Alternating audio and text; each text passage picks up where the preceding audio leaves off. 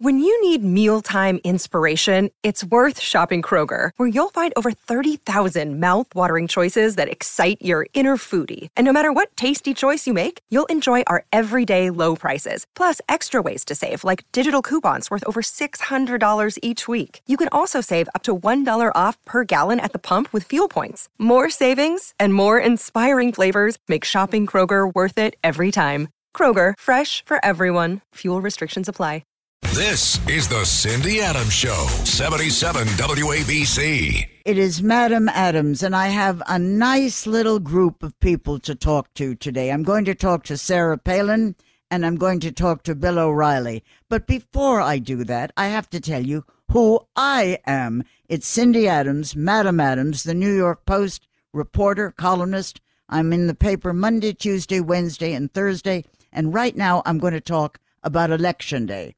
The problem has been lots of people won. They have new rules. Per our current president, they want to be sure that all future electees can at least be able to understand English. This is the new ruling. And as our God Bless Us nation went toward voting booths, know that the Supreme Court, in their supremeness, just voted that it is immoral to clone a human being, unless, of course, the person's a major contributor. And to all the winners, in case of a national emergency, it must be absolutely essential that we pull Kamala away from watching Wheel of Fortune. I'm going on. With all the vote gathering, the speeches, the debates, the fundraising, we are now down to three classes: the haves, the have-nots, and the have not yet paid for the haves. Republicans say there is a recession in 2023. Democrats say, yeah, but only in the first 4 quarters. America, the greatest country on earth, the greatest country God ever created. Never may we become agitated by the fever of Putin. Our Washington officials have already put aircraft carriers, combat marines, Alan Alda, and the entire cast of MASH on full alert. Being now multiracial, multireligious, multipatriotic, multi-international, our electors must learn to devote time to foreign affairs, like handling the Iraq problem, which is now sliding back to Attila the Hun, and no cutting corners domestically. Even little stuff, our winners must be aware of things like health care, education, the environment, droughts, floods, hurricanes, the recession, infrastructure, oil, coal, gas, poverty, Hunter Biden, the Middle East, climate change, moonwalks, condos for the homeless, plus a health aid so Casper, the current White House ghost, can locate the men's room. Although we are all busy and might forget things, like, for instance, New York's current mayor, and may his tripe increase, on this day, leave us honor our very first electee, George Washington. His salary was $25,000, lots of which he blew on booze. But listen, he had the whole Potomac for a chaser. And with today's voting, let us not work against the lifetime positions of Mitch McConnell and Dianne Feinstein. Nobody cares if their idea of weightlifting is standing up. Nobody cares if they call Biden kid. These Pauls knew Thomas Jefferson personally. So let us have respect. And pay attention. Not all who seek power are always nice. Julius Caesar, He got knocked off not by a lousy tally of ballots, but by his close friend. And his whispered last words to Brutus were, "Pal, this means you're out of the Christmas party." So no matter what person, side, or belief won, may we all come together, all for one and one for all. E pluribus unum. Let every American be thankful that our president finally got something he really wanted: regularity. When Joe Biden finally announces he will not run, which means walk quickly, for president again, comedy writers the world over will demand a recount. There is already rumor he's prepared his farewell speech, a long one.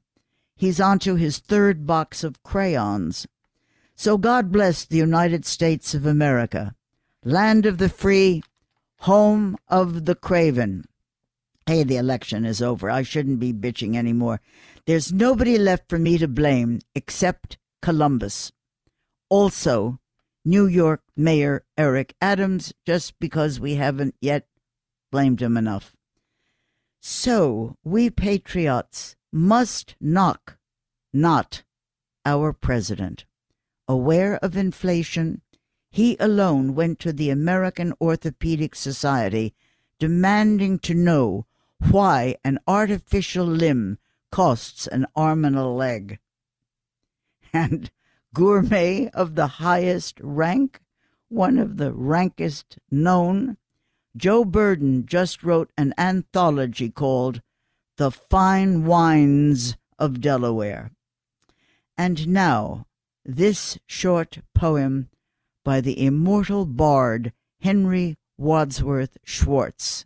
Quote, "I lost my anxiety, angst, and fears if Hunter Biden's wallet lasts 4 more years." So, God bless the United States of America and Biden's accountants.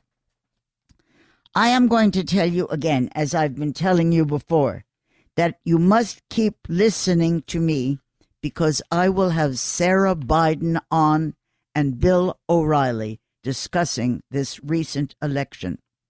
And before I take a station break, I just want you to be reminded that there was this local resident who had a long talk with his broker, and he now feels better about the market. He began a calculated, all-encompassing program designed to reach certain investment goals during the next 5 years. Those goals? Getting even. I am going to take a quickie station break, and then I will be back immediately with Sarah Palin. All the dish that's fit to air. Cindy Adams is on 77 WABC. I am about to introduce Sarah Palin, whom I knew and whom I interviewed when she ran for vice president in 2008 alongside John McCain, and that's when we got Obama. She was governor of Alaska 2006 to 2009, and she is now on, God bless us, WABC with me. Sarah, I would like to understand, since I'm not very bright, how is it possible you could have lost to a House seat to a lousy Democrat? How could that happen? Well, Alaska is a deep, deep red state, so it's bizarre to a lot of people that with our new ranked choice voting system that we have, it's not head-to-head Republican against Democrat anymore. It's a free-for-all, and the votes get split within the Republican Party, and that's how the Democrat with about, less than the majority of the vote got in there. But she only won the 2-month term to fill out the term of our deceased representative, Don Young. I'm still in it. We still haven't finished all the vote counting, and that won't happen until Thanksgiving because this new ranked choice voting, it's a process of elimination. actually, believe it or not, the candidate is gunning for second and third place votes, not just first place votes. It's complicated, but here's the deal. It goes against every competitive bone in my body. I want to win. I'm in it to win it, and I gun for the first place votes, and that's what I think hockey and all these other sports that I'm obsessed with, that's what it has taught me, is how healthy that kind of competition is. This namby-pamby, everybody gets a trophy, rank goes first, second, third, fourth. It just sucks. It's a terrible voting system. Okay, so you are going to try again. Well, I'm still in it. They haven't counted everything. The news doesn't even know how to cover it because it's too complicated, which is the purpose of ranked choice voting. It's pushed by liberals. And it's so complicated to explain that the news just kind of gives up. And back in June, we had our first round of voting, and we had 50 candidates in the race for Congress. And I won that handedly over all 50 candidates. But it wasn't one man, one vote, winner take all. That was just the first step in a process of elimination. So now we're down to everybody's been eliminated except the top 4 candidates. So they're counting those votes and factoring in who got the most second place votes, who got the most third place votes, and some algorithm in the Dominion computer system distributes the votes for you. Okay, like the rest of the United States at the moment. You were so famous like 20 minutes ago. When the world stopped for a few minutes, what happened? Did the phone stop ringing? Because I know what that's like. How does it happen when you get out of the top layer for a minute? That is such a good question. Nobody ever considers that or asks me about that. Yeah, fair weather friends all over the place, right, Cindy? Like, yeah, when you're hot, you're hot. And Roger Ailes from Fox used to tell me that, and he'd say, you know, with all due respect, you're not hot right now, meaning you're not on the radar. But a few months from now, there you're hot again. It's the weirdest thing.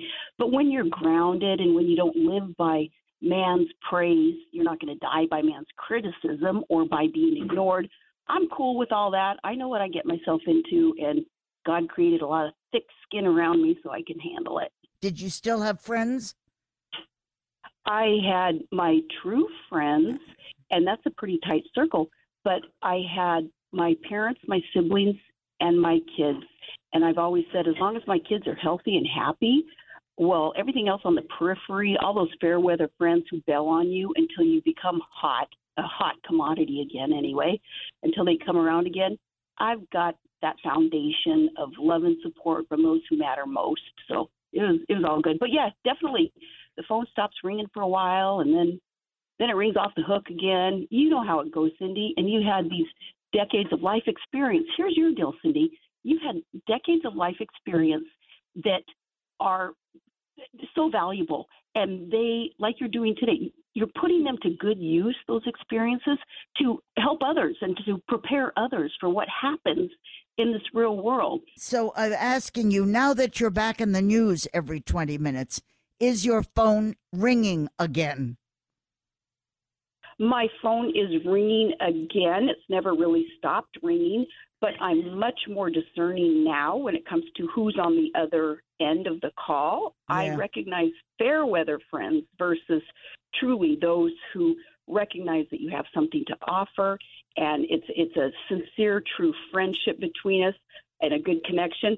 I'm discerning now, and I don't put up with the fair weather friends and the fakery.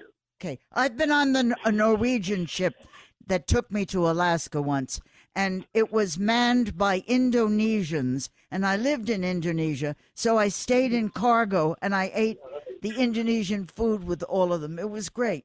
That's a great, great, great trip to go on a ship to Alaska. Okay, well, next time you need to get on the road, not just stay on the water on a ship, but it's the road system that drives you up north where you see the northern lights and all the wild animals and the beautiful mountains, the highest peak on the North American continent, as a matter of fact. So next time you do it, drive. We basically only have one highway. You drive right through my house. So I'll come knock on my door and I'll bake you some blueberry pie and cook you some halibut. Oh, great. I'll do that. I'll do that even if I don't go on the highway. Just send me the food. What do you do in the months when it's always dark? What does anyone do up in Alaska? Well, I've never really noticed that it's light all the time in the summer, and that's awesome. And we just rock and roll, and we go around the clock working outdoors in the summer. Winter, those dark months, my parents always taught me you need to be outside recreating. You need to be enjoying what you got. Otherwise, you're going to be miserable in the dark and the cold all those months. It's not ideal conditions. It's not an easy living, but it's a good living. And those dark months, we make up for it in the summertime. Would you always live there? Is there any reason you would want to live in, you should pardon the expression, Florida or something? I'm figuring out how to have the best of both worlds. And a couple of my daughters live in Texas, one in Scottsdale, Arizona. My son is out of the Army, and he lives in Alaska. And my youngest, he'll always be with me. My youngest has Down syndrome, so he'll always be with me in Alaska. Other people figure out how to keep on traveling to see their loved ones and for job opportunities and still have their home base in their hometown, which is what I'm doing. Can you explain to me what is happening with glaciers? Are we suffering with what is going to happen if they're melting? Are they melting? How do you handle what's happening there? Glaciers have receded and they've grown and they melt corners and they flow for eons and eons and eons since God created glaciers. So those who are in a panic about a glacier or two that's probably well known and is receding, they need to not just use that as some fundraising tool. They need to study the science and the geography and the geology and understand that glaciers have been moving around for decades. How do people think that, like up in Alaska, we have our valleys and we have these carved areas through mountains? Those were glaciers years ago and they receded. So, and here's another thing. Anybody who would blame, say, glaciers receding in some unknown, godforsaken corner of the Arctic, blaming that on, say, us who drive trucks, well, yeah, they have been receding and growing, Cindy, since and man has not even stepped foot in the area that they're talking about right now. It's that remote, and a lot of that global warming stuff is fundraising tools is what they're using. Then you're telling me that it's not climate problems, that you're telling me this has always happened back in 1492 and back in the Stone Age? Well, A, it's not a problem anyway, but B, it has. Since the beginning of time, we've had glaciers recede and grow and carve through mountain ranges, our valleys. And I fossil hunt with my dad, which maybe that's a uniquely Alaskan chick thing to do, but we go up in mountains in Alaska and we look for fossils. We find them, Cindy. We find sea life way up high in the mountains of Alaska in fossils. It's awesome. It's amazing. I mean, it's like you can see God's hand in it. And that tells me, and my dad's a scientist, so he tells me that this earth has been moving and shaking and revolving and changing since the beginning of time. It's not just some newfangled phenomenon that the weather changes, that the climate changes. It's happened since the beginning, and it's going to keep happening no matter what man's little footprint does to it. You know, that's very heartening to hear that. I always thought that this was a crisis and we were all going to drown in 20 minutes. I didn't realize what you're saying. Why don't you say, are you saying this everywhere? Is this the first time I am hearing this because I'm stupid? You're asking these questions because you're smart. You are common sense Joe Sixpack. That's what you are, and that's good. No, the average person knows that, but who has the microphone? Who buys ink by the barrelful? It's the liberal radicals who use, say, global warming as a fundraiser for all of it. Oh, somebody's interrupting me, Cindy, as I'm speaking. Hey, I'm voicing my opinion. Yeah, I don't need. Okay, you can move. It's not a public space. It's public space.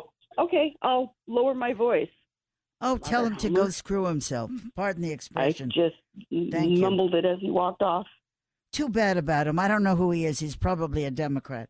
Go. Keep talking to me. I love talking to you.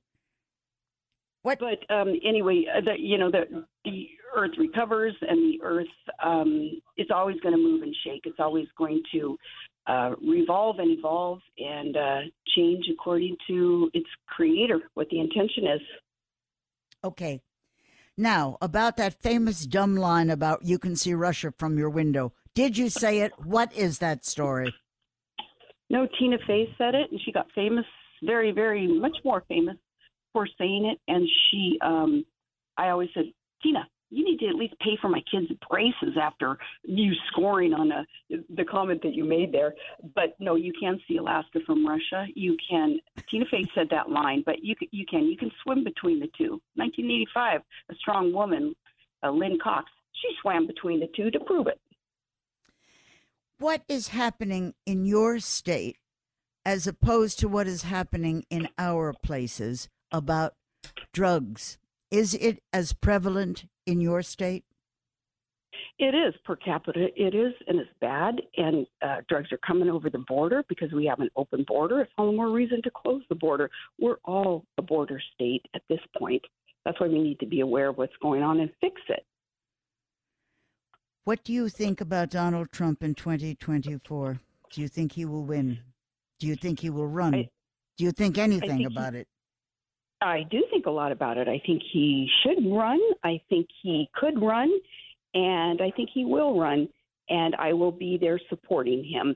He's the only one who had the guts early on to take on lamestream media and crooked Hillary and the corruption in D.C. Nobody owns him. I was like the first conservative to come out and endorse him, and I lost a lot of conservative friends over it, but I was proven to be right because the policies that he enacted for our country were the right policies. It's a shame Biden has undone so many of them. I will support President Trump coming back.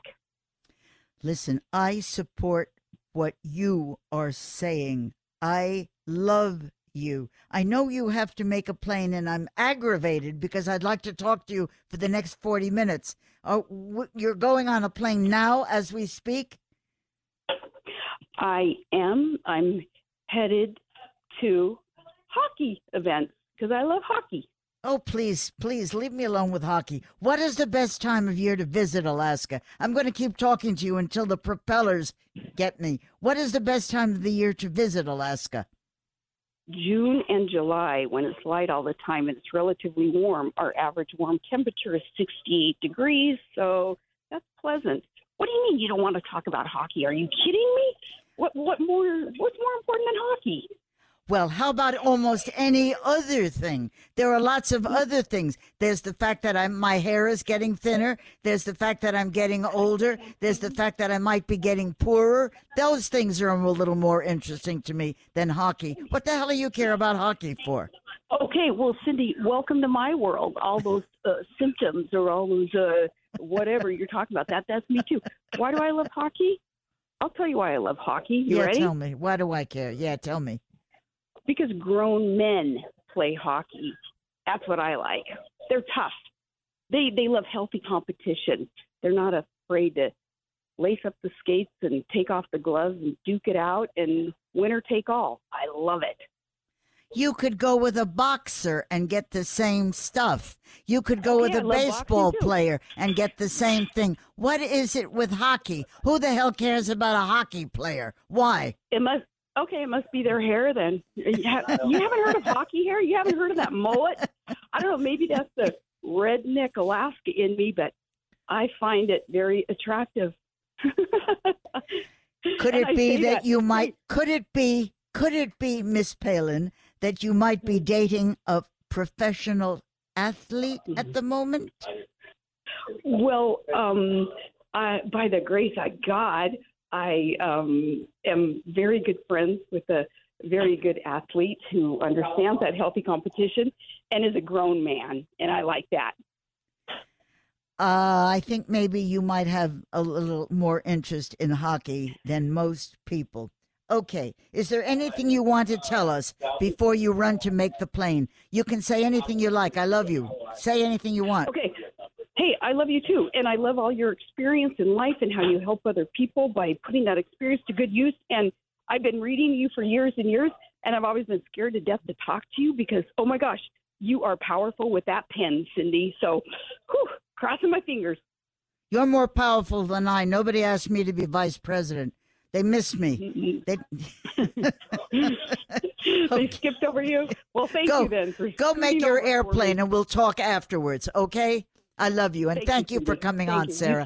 Love you, love you, love you. Thank you. Bye. Bye. It's the Cindy Adams Show, 77 WABC. O'Reilly, Bill O'Reilly. You don't need to hear any more than Bill O'Reilly, who's written 12 bestsellers, one after another, after another, after another. So now I have to ask you a very important question. Do you remember the first time you ever voted? Yes, I believe I was in Boston at grad school at Boston University, and I voted in a Massachusetts election up there, and I was happy to do so. That was the end of the Vietnam era, and everybody was jacked up about politics. They still are. Yeah, they still are, for sure. So how late did you stay up with the overnight reviews Tuesday night? I was up maybe midnight. I knew that Arizona and Nevada were not going to be able to count their votes because those states are totally out of control. So a huge state like New York can count its votes, no problem, but Nevada can't. They just don't have a competent infrastructure there, and Arizona is worse. So I knew that we weren't going to get a big resolution until later on in the week, and still when we're talking to you over the weekend, we're probably still not going to have a clear resolution. Okay, I mean, you've sort of explained it, but since I'm limited mentally, can you tell me why those states cannot get their acts together or get their behinds together? Why can't they do it? They have incompetent people running the election precincts. So in the West, it's not like meritocracy. It's, hey, my cousin Lenny needs a job. You throw him into the Maricopa County Election Commission, and Lenny can't find a men's room. It's just sheer incompetence. You know, when I went to vote, it was 4:30 in the afternoon. There was nobody there. There were maybe 3 people who were voting. And I made a mistake because I'm so bright. Instead of just coloring in the little bubble up at the top, I scratched out the whole name. And they said, this will not work because you made it wrong. And we put it in the machine, and the machine took it, and it worked. I just don't understand this entire concept of voting the way it's being handled. Well, the problem with American voting now is it's undisciplined. So I don't mind the mail-in ballots or drop-offs, but you've got to have a certain time and regulations that are met every single time. And it's got to be a very strict teacher saying, look, you didn't put the date on the ballot, we're not counting the ballot. We'll see you next year. That's what has to happen. Now, Florida, which was insane in the year 2000 with Gore versus Bush, they are so efficient now because they put the resources in, they hire decent people, they can get their vote counted. There's not a lot of hanging chads and controversy. It can be done.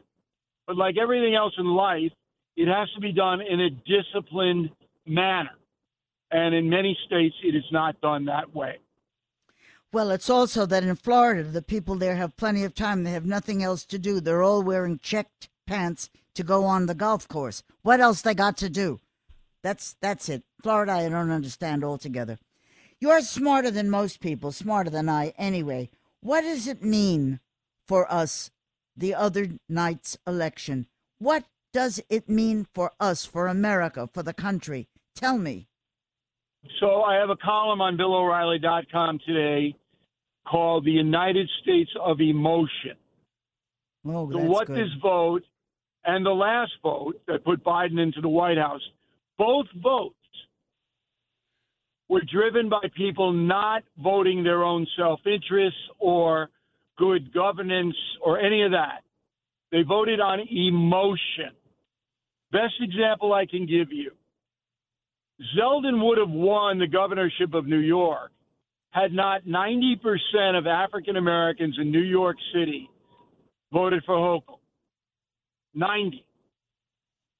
Yeah. Now, if you go to these neighborhoods, they are violent, chaotic.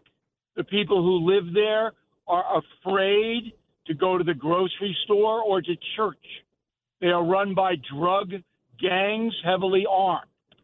Yet, most of the people who are being terrorized voted for a person who will not help them.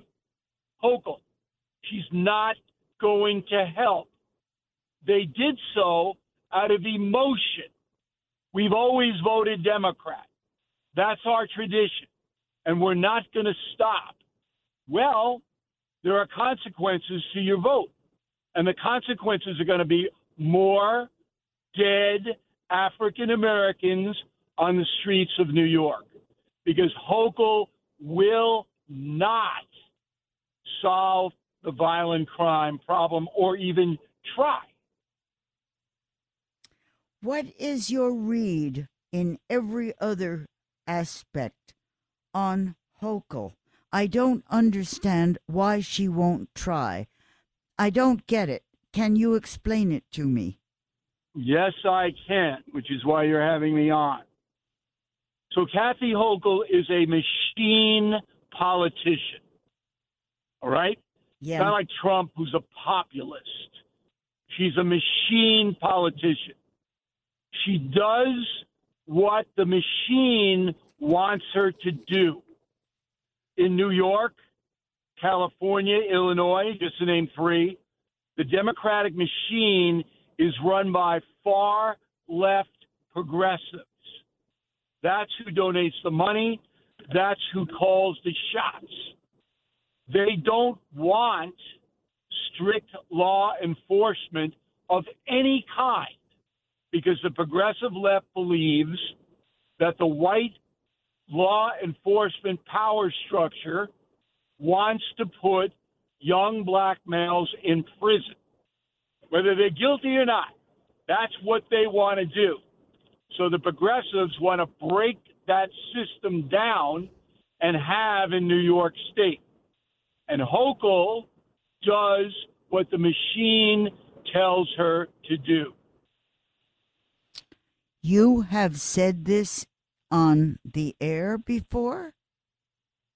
Oh, yeah. And I've said it on BillO'Reilly.com, and I've written columns about it. We are now a nation of tribes. All right? The progressive left tribe runs Biden, Hochul, and many other politicians in this country. We don't have politicians who are elected to office who are independent thinkers. They do what they are told to do. Biden does what he is told to do. He has repudiated every core belief he ever held because he wanted to be president, and that was the pathway, progressive left. Well, I know that the only thing he ever wanted in life was to be president. He's never, ever done anything. Nobody can ever point to one thing that he has accomplished in all his years. I know that.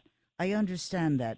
What do you, since you're so smart, and I want to pierce everything that I can bring out of your brain, what do you think of Zeldin? Zeldin was the right man at the right time. So, relatively inexperienced congressperson from Long Island was genuinely outraged, and it wasn't phony.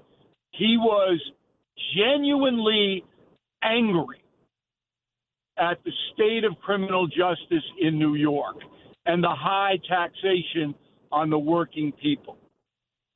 So he brought that passion to the campaign. Not the most charismatic guy, but he brought the heat, and he would have won, which is astounding because New York is 2-1 registration, Democrat over Republican. He would have won had he gotten 30% of the black vote in New York City. He got 10.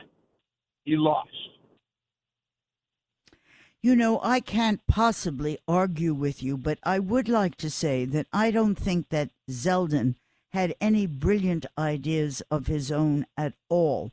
He took the path that he thought would win. He took the easiest way. He is not charismatic. He is not necessarily brilliant or anything. He's just a guy who wanted to be in politics. There is no way he has been outstanding. That's another problem. Is that something that you do not agree with? I don't agree with it totally. I think Zeldin would have done what he said he would do, and that is would have issued an executive order saying that there was a violent crime emergency in the state of New York and would have suspended the insane no bail law. He would have fired a number of the district attorneys who will not enforce the law, like Alvin Bragg in Manhattan. He would have done what he said he would do, which was enough for me. I didn't need Benjamin Franklin in there this time around. I needed someone to stop the bleeding, pun intended. But you know, he didn't come to that in the beginning. He got to that later in the history of running. He picked something that he knew was what we wanted. He didn't start with that. Didn't you notice that? Look, Zeldin is a doctrinaire conservative individual, and conservatives believe in law and order. They don't believe in social justice. So I don't have any problem with Zeldin. I think Zeldin did a good job. I'm sorry he lost. The result of his loss is going to be thousands more dead New Yorkers, and I mean that literally. Yeah, thousands more will die. So I don't have a problem with Zeldin.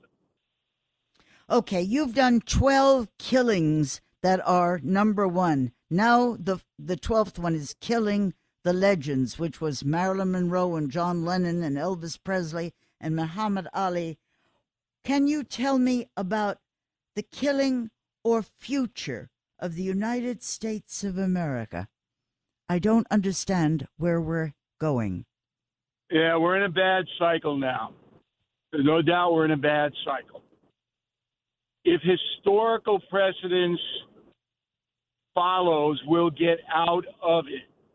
But it's impossible to say when. And there are a couple of other factors that have not been in play in the past. So history may not repeat itself because we have been in bad situations. The Great Depression was the worst. The Civil War. We've been in bad places. But the difference today is that we don't have an honest media anymore.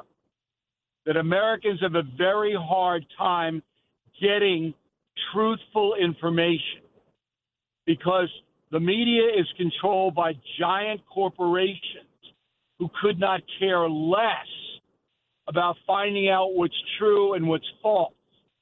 All they want to do is make money and impose their own ideology, i.e. Steven Spielberg, Jeffrey Katzenberg, the idiot who runs Walt Disney, on the American people. So that's different than it was in the past. The media has always been suspect. Now it's flat out corrupt. Thank God for Catsimatidis at WABC, who is not a corrupt man, but he's powerful enough and wealthy enough to run his own corporation. But most others are not. They have to work for the corrupt media. What is your opinion of Donald running again, Bill? Well, he's lost a lot of power, and there's no question he has. And now he's got a big rival. The biggest winner of the midterm election was Governor DeSantis in Florida, by far, who had one of the best political lines I've ever heard. Woke comes to Florida to die. Yeah. It was a brilliant line. He, in that vote, put himself up to a level where he could be elected president of the United States, Ron DeSantis. Trump now has to compete with that. I know. And so it's going to be a fast 2 years to 24. We don't know how that's going to shake out. Trump's still strong. He got the MAGA people, but he's not as strong as he used to be. What does this mean for the Republican Party, which was red but is now a dribble? What does that augur for it? There's no leadership in the Republican Party at all. DeSantis looks like he wants to take it over. Mitch McConnell in the Senate, he's old, doddering, and he's not leading anybody anywhere. Donald Trump's not a standard Republican. He's a populist.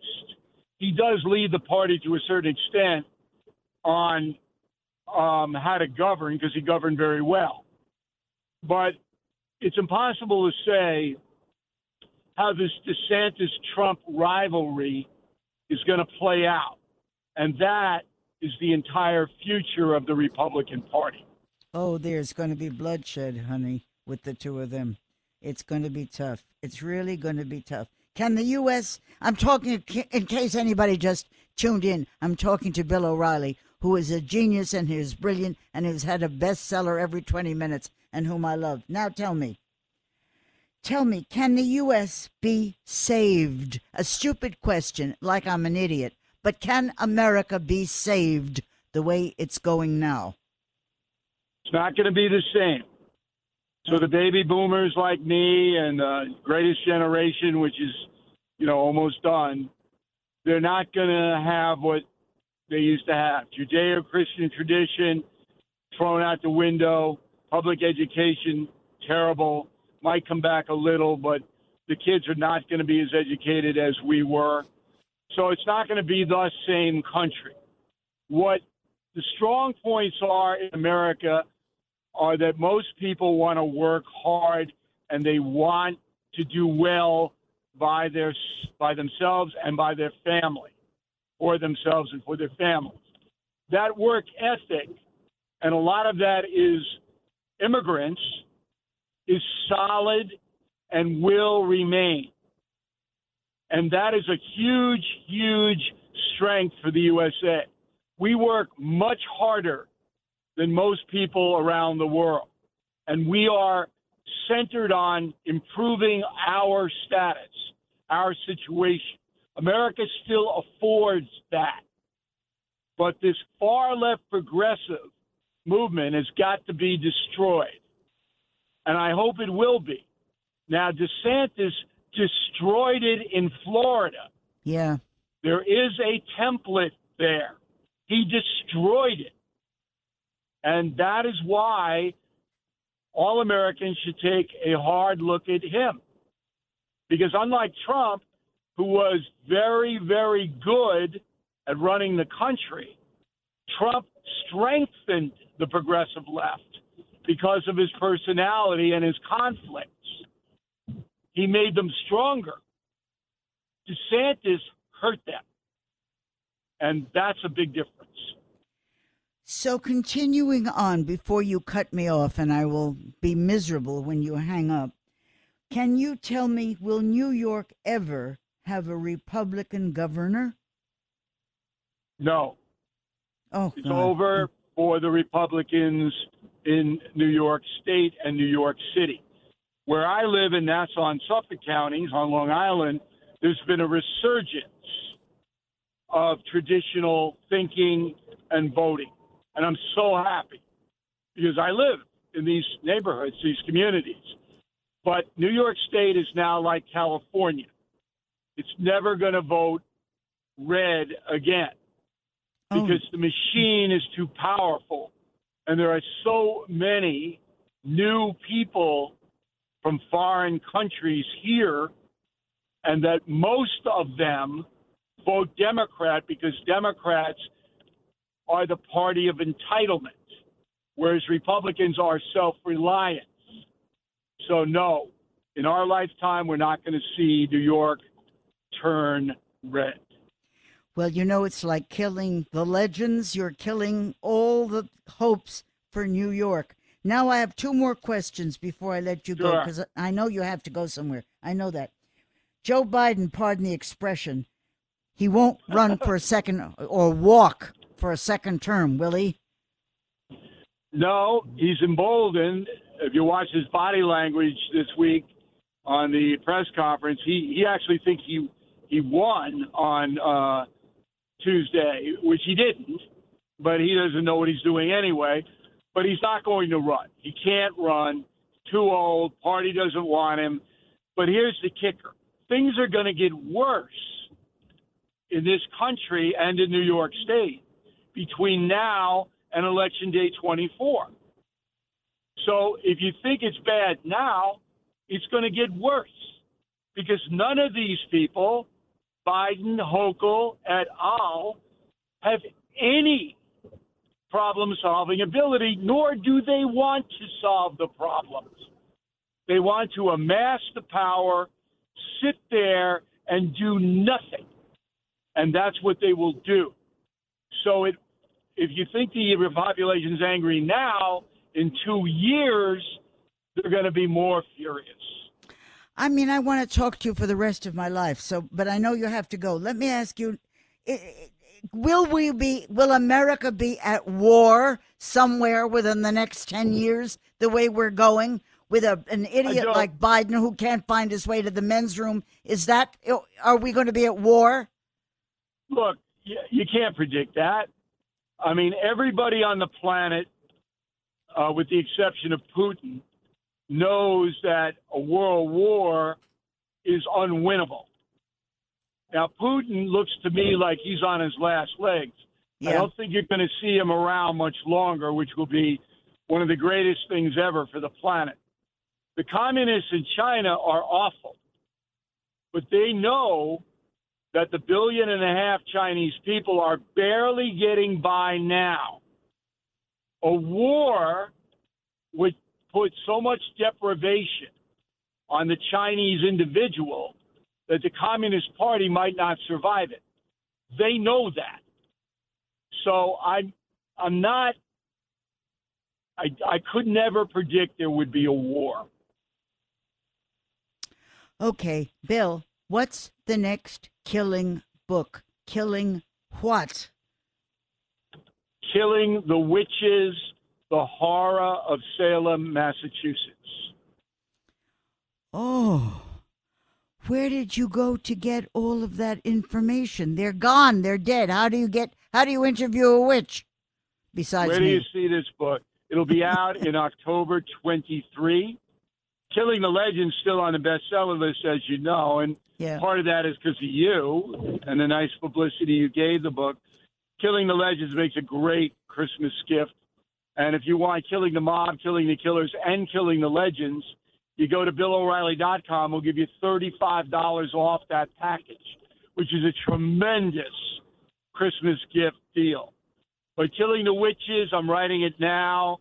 It is a pain in my butt to write this book, but we have uncovered unbelievable stuff that permeates to this day about what happened in New England when the Pilgrims came over and the witches were hung. It is an incredible book. So that'll be probably the last Killing book. Okay, and that's the problem with you, Bill O'Reilly. You never have anything to say. Goodbye. I appreciate it, Cindy. Goodbye, honey. Thank you for having me on your fine show. I really appreciate it. Thank you. Okay, lovey. Bye. Bye. A name you know who's in the know. It's the Cindy Adams Show, 77 WABC. Tom Hanks once told his son Colin, "My advice is to hit your marks, be on time, show up prepared, and realize people are watching you even when you least expect it, because the whole world will always be making comparisons to me, your father." Then there was Sissy Spacek's advice to daughter Skylar. It was very short. It was just, "Save your money, honey." Jean-Claude Van Damme, quote, "If you have a decent body, show it. My best side's my backside. I am proud of my behind. You contract the butt hard for 15 seconds, then you release it. If you do that constantly, it gives you buns of steel." Can you imagine doing that all day? You can't even sit down. And during a long ago argument, Gwyneth Paltrow called Brad Pitt, quote, "a dumb redneck hillbilly." And he once called her in return a stuck-up snob. Que pasa afterwards? Who knows? I only know this was actually reported in the Rolling Stone magazine, and I saw it. Kate Blanchett, quote, "Motherhood does not stop your working. It is a sexist notion that a woman's career ends once her body changes and she gives birth. I was pregnant," says Kate, "but I would not stop work, although I kept waking up 2 a.m. Pregnancy is the ultimate expression of hope in this troubled world." George C. Scott, his son Campbell, said, and I quote exactly, "My dad had a terrible temper, a split personality. He became tortured and raging angry when he drank. My parents divorced.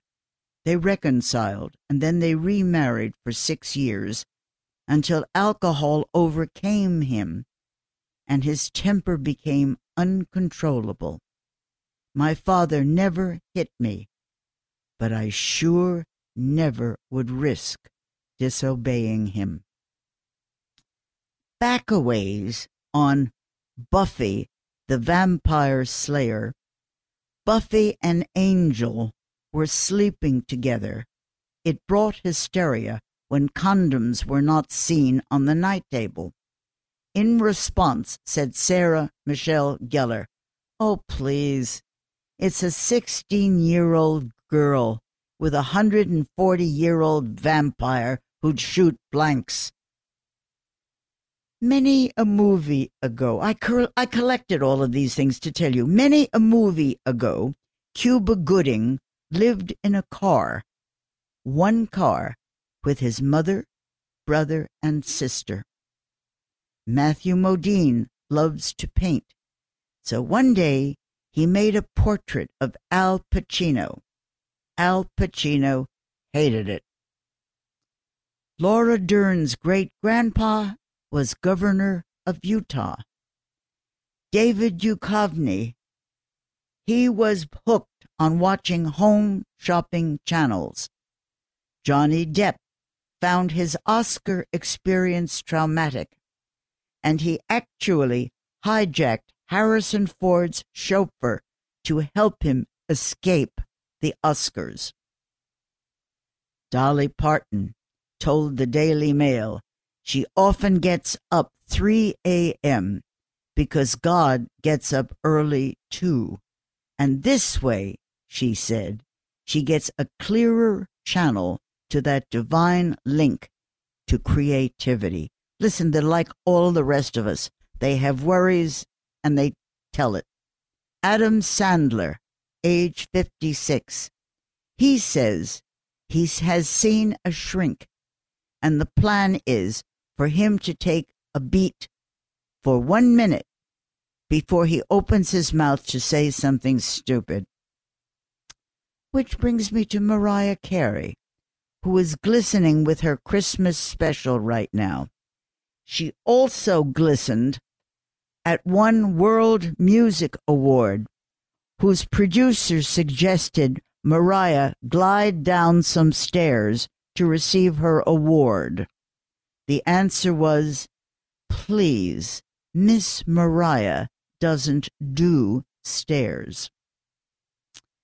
And sweating and schwitzing at Equinox to get set for the coming Thanksgiving, Hank Azaria heaves there daily. So does Drake. Also Chris Cuomo under a baseball hat. Anchor David Muir lunches there, then sweats at the place every night. Also, the New York Times' Frank Bruni, Tony Danza, Alan Alda, who does bikes and treadmills, Bob Woodruff, Elizabeth Vargas, who is monitoring her son who was there, and there is Shark Tank's Mark Cuban playing basketball, and, when in town, working out with his bodyguards, heaving and sweating, was Schwarzenegger. Also, David Hyde Pierce. So be it known that specialists say running, pushing, pulling, exercising uses every muscle in the body. However, they say, there are no muscles in the brain, and there are probably no muscles left in mine, so I am about to say good evening, good night, goodbye. I love you all. I hope you have loved this broadcast with Sarah Palin and Bill O'Reilly and me, and I will speak to you again next Sunday at 1 o'clock. Thank you for listening.